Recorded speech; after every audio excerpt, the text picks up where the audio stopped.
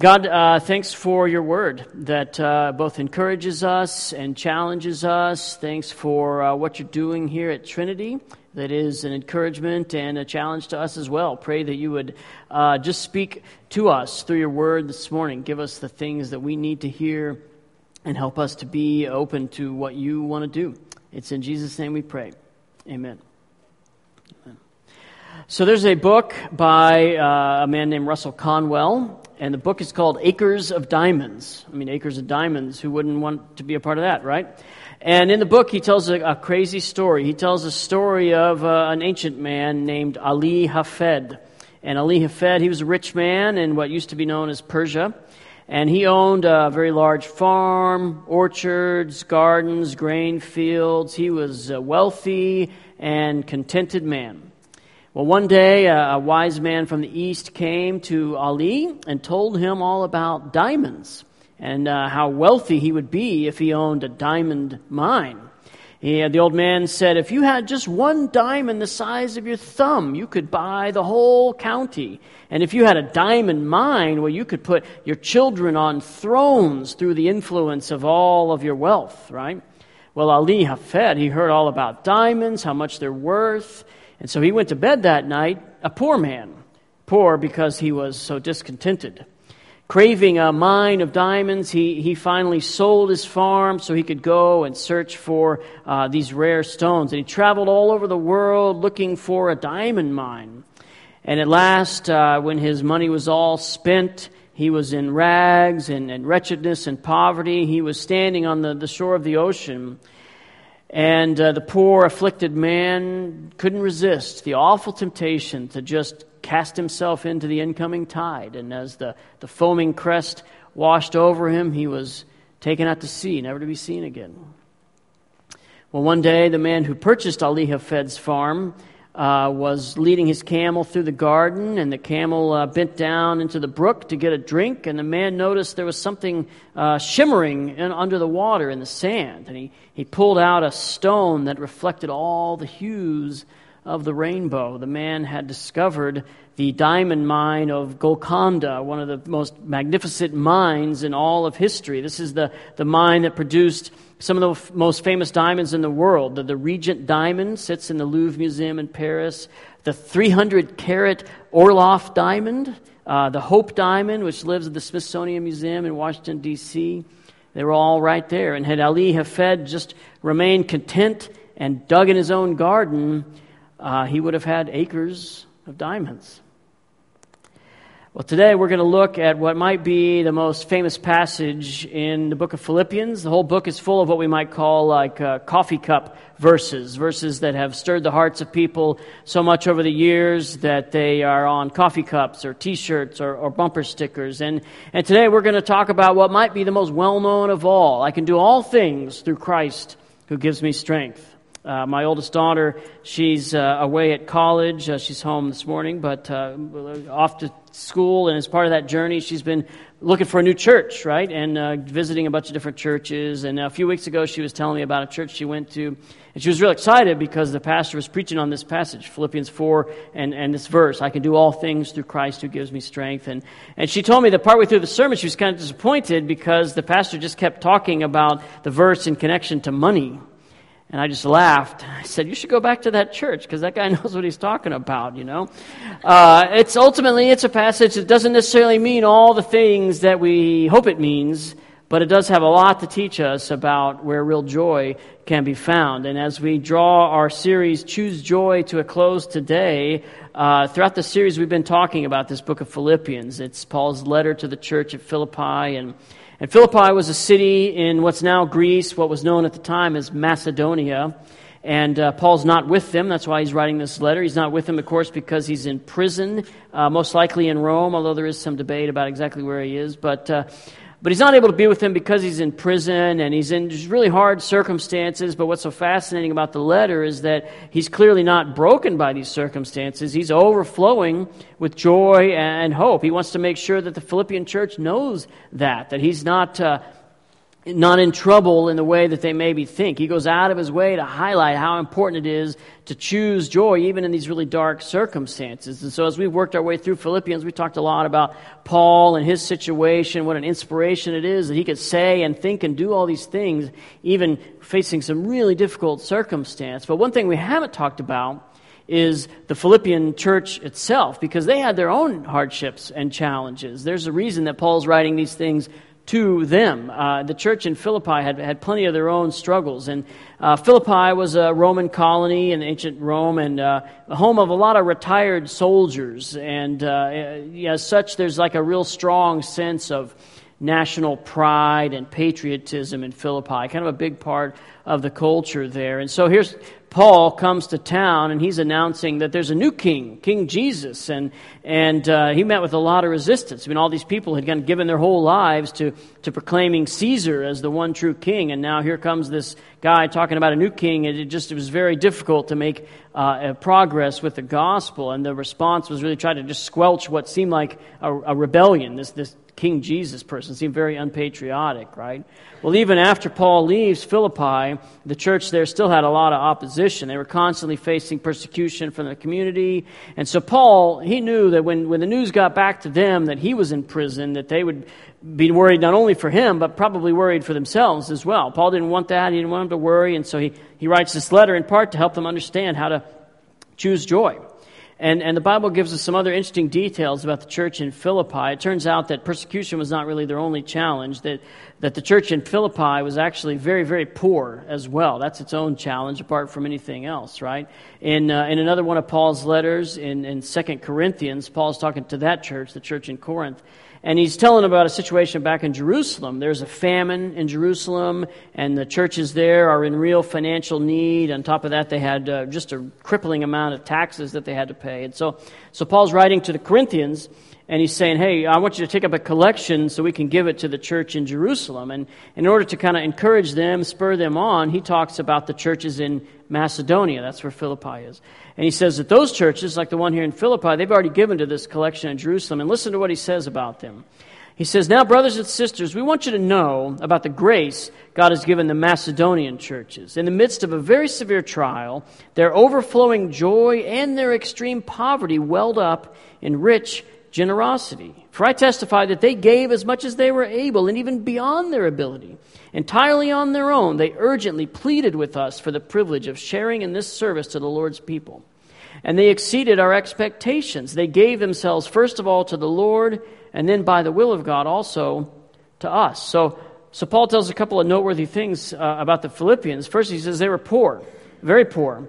But he also says they're rich in generosity. Their joy overflowed in the form of generosity. And verse 4 here seems to indicate that they begged Paul to take their money. It's almost as if he said, no, you guys are poor. You need to keep this money for yourselves. And they say, no, we take it. We want you to have it. Give it to the people who need it in Jerusalem. And so this church in Philippi, they got all their own challenges, and yet they're willing to choose joy and be generous even in the midst of their very own poverty.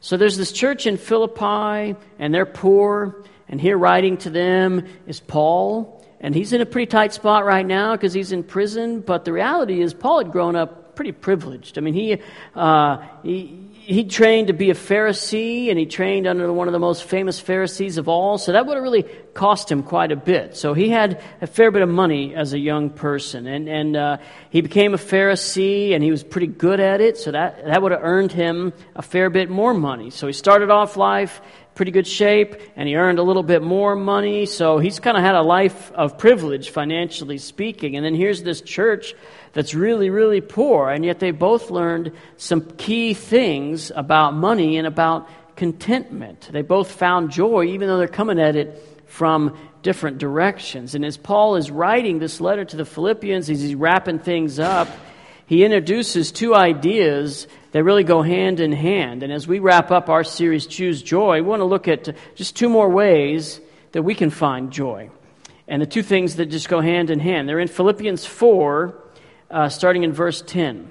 Philippians 4:10. I rejoice greatly in the Lord that at last you have renewed your concern for me. Indeed, you've been concerned, but you had no opportunity to show it. Now, I'm not saying this because I am in need, for I've learned to be content, whatever the circumstances. So Paul introduces two ideas back to back here. In verse 10, he introduces this idea of giving. He says they've renewed their concern for him. In other words, they've given him money. They sent money to help Paul meet his needs while he's in prison. We already read from 2 Corinthians, they gave out of an overflow of their joy. And so he introduces this idea of giving. And then in the next verse, verse 11, he introduces this idea of contentment. He says he's learned to be content whatever the circumstances. And these two ideas, they're back to back. They really go hand in hand. It may not seem like that at first, that giving away your money helps you get contentment, that they go hand in hand. And by the world's standards, they really don't seem to make sense, but they do. They go together. And for Paul, the common thread that really binds these two together, the ideas of giving and contentment, the common thread is joy. So let's explore what that looks like. The joy of giving, first of all. Let's look further down at the passage, Philippians 4, again, starting at verse 15. Moreover, as you Philippians know, in the early days of your acquaintance with the gospel, when I set out from Macedonia, not one church shared with me in the matter of giving and receiving except you only.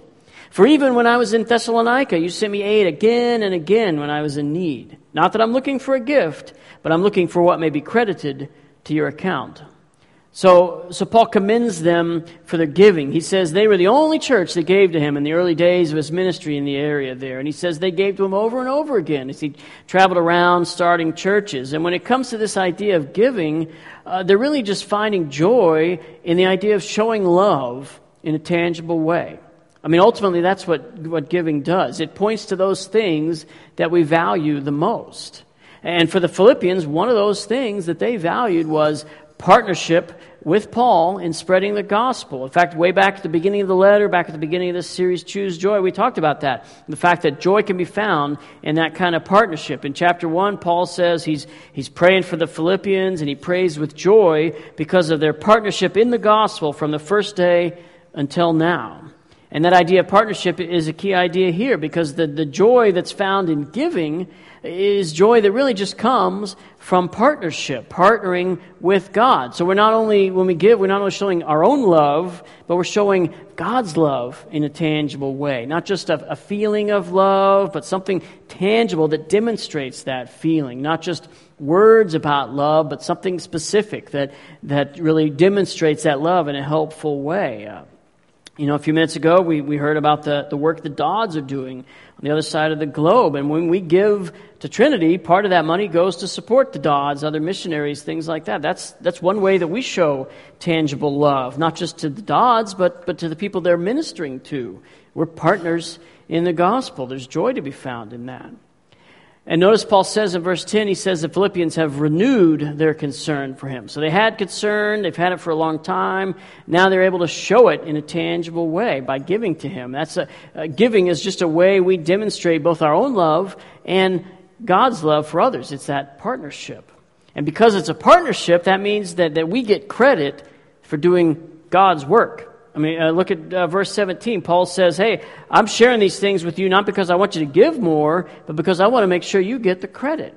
They're doing God's work, but it's credited to them. They get credit even though God is ultimately the one behind the giving. Because God's the one who provides the money in the first place, and God's the one who spurs our hearts to give it away to somebody else. So when you get right down to it, God is the one who's responsible for any giving that we do, but because we partner with Him, we get the credit. That's a pretty good system for us, right?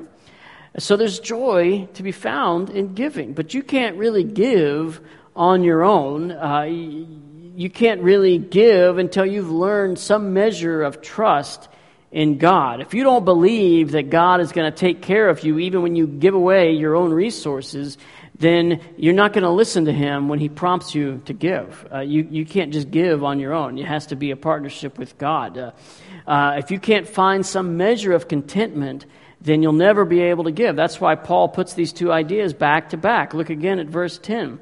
I rejoice greatly in the Lord that you've renewed your concern for me. Indeed, you've been concerned, but you had no opportunity to show it. And I'm not saying this because I'm in need, for I've learned to be content whatever the circumstances. See, there's joy to be found in giving, but it goes hand in hand with the joy that's found in contentment. So let's explore this idea of contentment and the joy that can be found there. Well, first of all, contentment is learned. He says that in verse 11, and then the very next verse, verse 12, he says it again. I know what it is to be in need, he says, and I know what it is to have plenty. I've learned the secret of being content in any and every situation, whether well-fed or hungry, whether living in plenty or in want. He's learned contentment. He didn't always have contentment, but because he's gone in his life with a lot of money and he's gone with very little, then he's learned contentment. Maybe some of you can relate to that kind of a journey.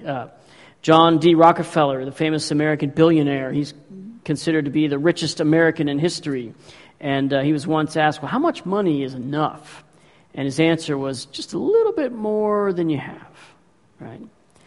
All of his riches, but he still hadn't learned contentment. Contentment it's not natural. It doesn't come naturally to us. It has to be learned. And Paul has learned it. He's found joy no matter what his financial situation is. And that's how he can make this famous statement in verse 13. I can do everything through him who gives me strength. I mean, even though this statement has been co-opted by athletes and others, it's really a statement about contentment. You know, throughout Paul's career, he always had a fallback plan. If money was tight, Paul had a trade. He was trained to be a tent maker, and at various points, he used that skill as a way to provide for himself or to provide for his ministry. But now, he's in prison. He can't earn money for himself. He has no choice but to trust God to provide his needs. He doesn't have that fallback plan, and so he's learned contentment, financially speaking. He's trusting God, and that's why he starts this section by putting these two ideas together, the giving of the Philippian church to him and his own contentment. He knew that God was going to provide for him. Now, he probably didn't expect that it was going to come from the poorest people that he knew, but that's how God works sometimes. And it's telling to me that this verse, Philippians 4:13, this verse that shows up on Tim Tebow's eye black, or Olympic athletes' tattoos, or NFL players' cleats, whatever, it's placed right before verse 14. These two verses go hand in hand. I can do everything through him, followed by, yet it was good of you to share in my troubles. Giving and contentment, they all go hand in hand. And just like contentment, giving has to be learned. Sometimes that's a hard lesson. The way to learn it is really to learn contentment. That's why they go hand in hand. You can't give without that measure of contentment. The New York Times recently had an article entitled, How One Book Changed My Relationship with Money. It's not the book you might be thinking of. The person hadn't read Philippians. But the author of the article shares her story of having grown up in an immigrant family. Her parents were from the Dominican Republic, and they were always scraping by. She says, she talks about eating almost every night. They ate a big pot of rice and beans, not because they loved rice and beans so much, because that's all they could afford. And she says she was an adult before she learned that the burned bits of rice from the bottom of the pan, they weren't a delicacy, but only poor people ate them out of necessity. She thought that they were just like a treat, And so as an adult, she struggled with this lack of contentment. She earned a pretty good living for herself, but then she spent a lot of money on herself kind of chasing after contentment. And so she heard about this book that was supposed to help make you rich. She went right for it. And what she learned instead was not how to get rich, but what she learned was how to get content. Not just working for money, but working for something meaningful, utilizing your resources for a larger purpose. That's what she learned. She learned, ultimately, contentment. Now, she could have probably saved herself a lot of time if she just read Proverbs 30. It says, give me neither poverty nor riches, but give me my daily bread. Otherwise, I may have too much and disown you and say, who's the Lord? Or I may become poor and steal and so dishonor the name of the Lord, right? Contentment, it's learned. It doesn't come to us naturally. Like joy, it has to be learned. And one of the things we offer here at Trinity is Financial Peace University. It's a class we've offered for several years now, and it's just so helpful to so many people. It teaches just foundational financial principles to help us learn how to manage our resources better. And really, one of the things that it teaches more than anything is just contentment. You kind of learn that as you go through the materials. And at the beginning of each FPU class, we take a snapshot of where people are at financially. And this most recent class, it's going on right now, it's about halfway through. And this most recent class started with over $290,000 of debt. Now, that's not counting mortgage, that's just consumer debt, okay? That doesn't sound like a group of people that have found a lot of contentment, you know what I mean? But about halfway through the class, they're not done yet, halfway through the class, they've already cut up 12 credit cards. That's pretty good. And they're working the system, saving some money and eliminating debt, so I'm anxious to see what the final snapshot is. But that's huge. Really what they're learning is contentment. And that's what they're in the process of learning, beyond just the basic financial principles. So contentment, it has to be learned. And which begs the question, really, well, okay, how do you learn it? And the answer comes right here in this very famous verse, verse 13. Look at it again. I can do everything through Him who gives me strength. True contentment is really only learned when we find our satisfaction in Christ. Through Him, not through money, not through stuff. We've got some friends who are missionaries for a time, so they lived off the giving of other people, lived off financial support of churches, and so it was always frustrating to them when they would have unexpected expenses. Somebody gives to them to support their ministry, and then they get a flat tire, and they got to buy a all new set of tires or whatever, That was very frustrating to them. And they developed a phrase, though, that really was helpful to them, and frankly has been helpful in our own family as well. Whenever they would have these unexpected things that they needed to spend money on, but they didn't really want to spend money on it, instead of getting frustrated, they would just say, well, God, it's your money. And if you want to spend it on new tires, that's your business. They learned contentment. They just trusted God with their finances. But the truth is that kind of contentment, it really goes beyond just money. Giving money, that's the clearest measure of our contentment, for sure. It's kind of a good barometer of where our hearts are at, and that's why I think Jesus talks about money more than He talks about prayer, more than He talks about faith, relationships, heaven and hell. It's a big deal for Jesus. And yet contentment really bleeds into every area of our lives. We're never going to find that contentment until we find satisfaction in Christ. Because every day we're confronted by things we need and things we want. And if we're not careful, a lot of the wants end up becoming needs in our mind, right? Even good things, gifts that God gives us to enjoy, become dangerous when we start calling them needs instead of wants. Because when we start calling them needs, we start telling ourselves we can't live without them, or we must have them, or we have a right to demand them. And we end up being constantly unsatisfied because God doesn't deliver all the things we need. Well, the way to learn contentment is to find satisfaction in Christ. He's given us everything we need now and for the future. He's secured for us everything that we truly need. And when we find satisfaction in Him, then really two things become true. First of all, we become convinced that God will give us the strength that we need to face whatever comes our way. We can do anything through Him who gives us that strength. And secondly, we really believe that God is going to meet all of our true needs. When we find satisfaction in Christ, then our hearts are free to stop chasing after all our wants and to give ourselves to the joy that comes from just being satisfied in Christ. Satisfaction in Christ, that's how we learn the joy that comes from contentment. And learning contentment gives us the joy that comes from giving. When we have contentment, then we can trust God even when we give away things that we have, right? Because we know that God's going to take care of us. So there's joy to be found in giving, and there's joy to be found in contentment. The things go hand in hand, and not just financial contentment, not just financial giving, but giving of our whole selves, because Christ gives us contentment for our whole selves. As we wrap up this message and really wrap up the whole series, I just want to leave us with a quote that I think summarizes a lot of the things we've talked about. And this is a quote that comes from Paul Tripp. He's a pastor and author, and just listen to the encouragement that he offers. He says, God can do for you what no one else can do. He has power that no one else possesses. He is able and willing to meet you in your moments of need, even when that need is self-inflicted. He will never mock your weakness.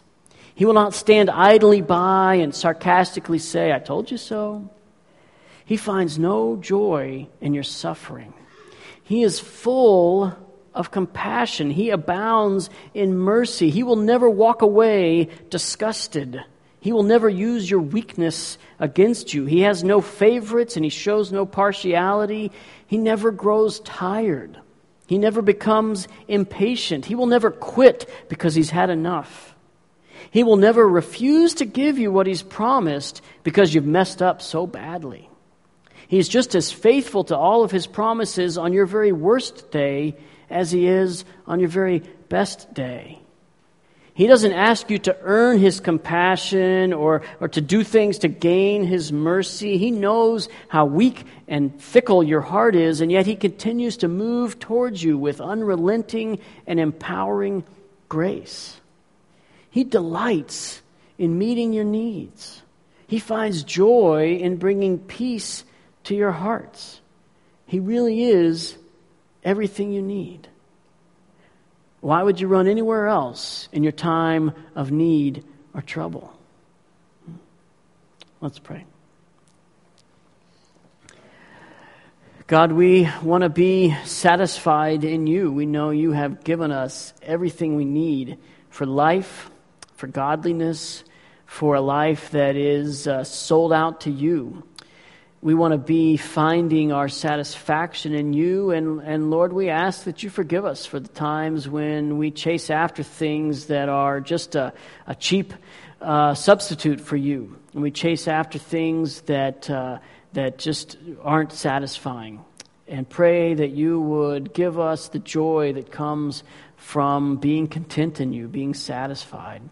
And out of that, Lord, we know that the next step is to give us the joy that comes from giving our whole selves to you, serving, giving financially of ourselves. Give us opportunities to put these things into practice even this week, Lord, as we choose the joy that comes from knowing you and living for you, finding our purpose in you alone, God.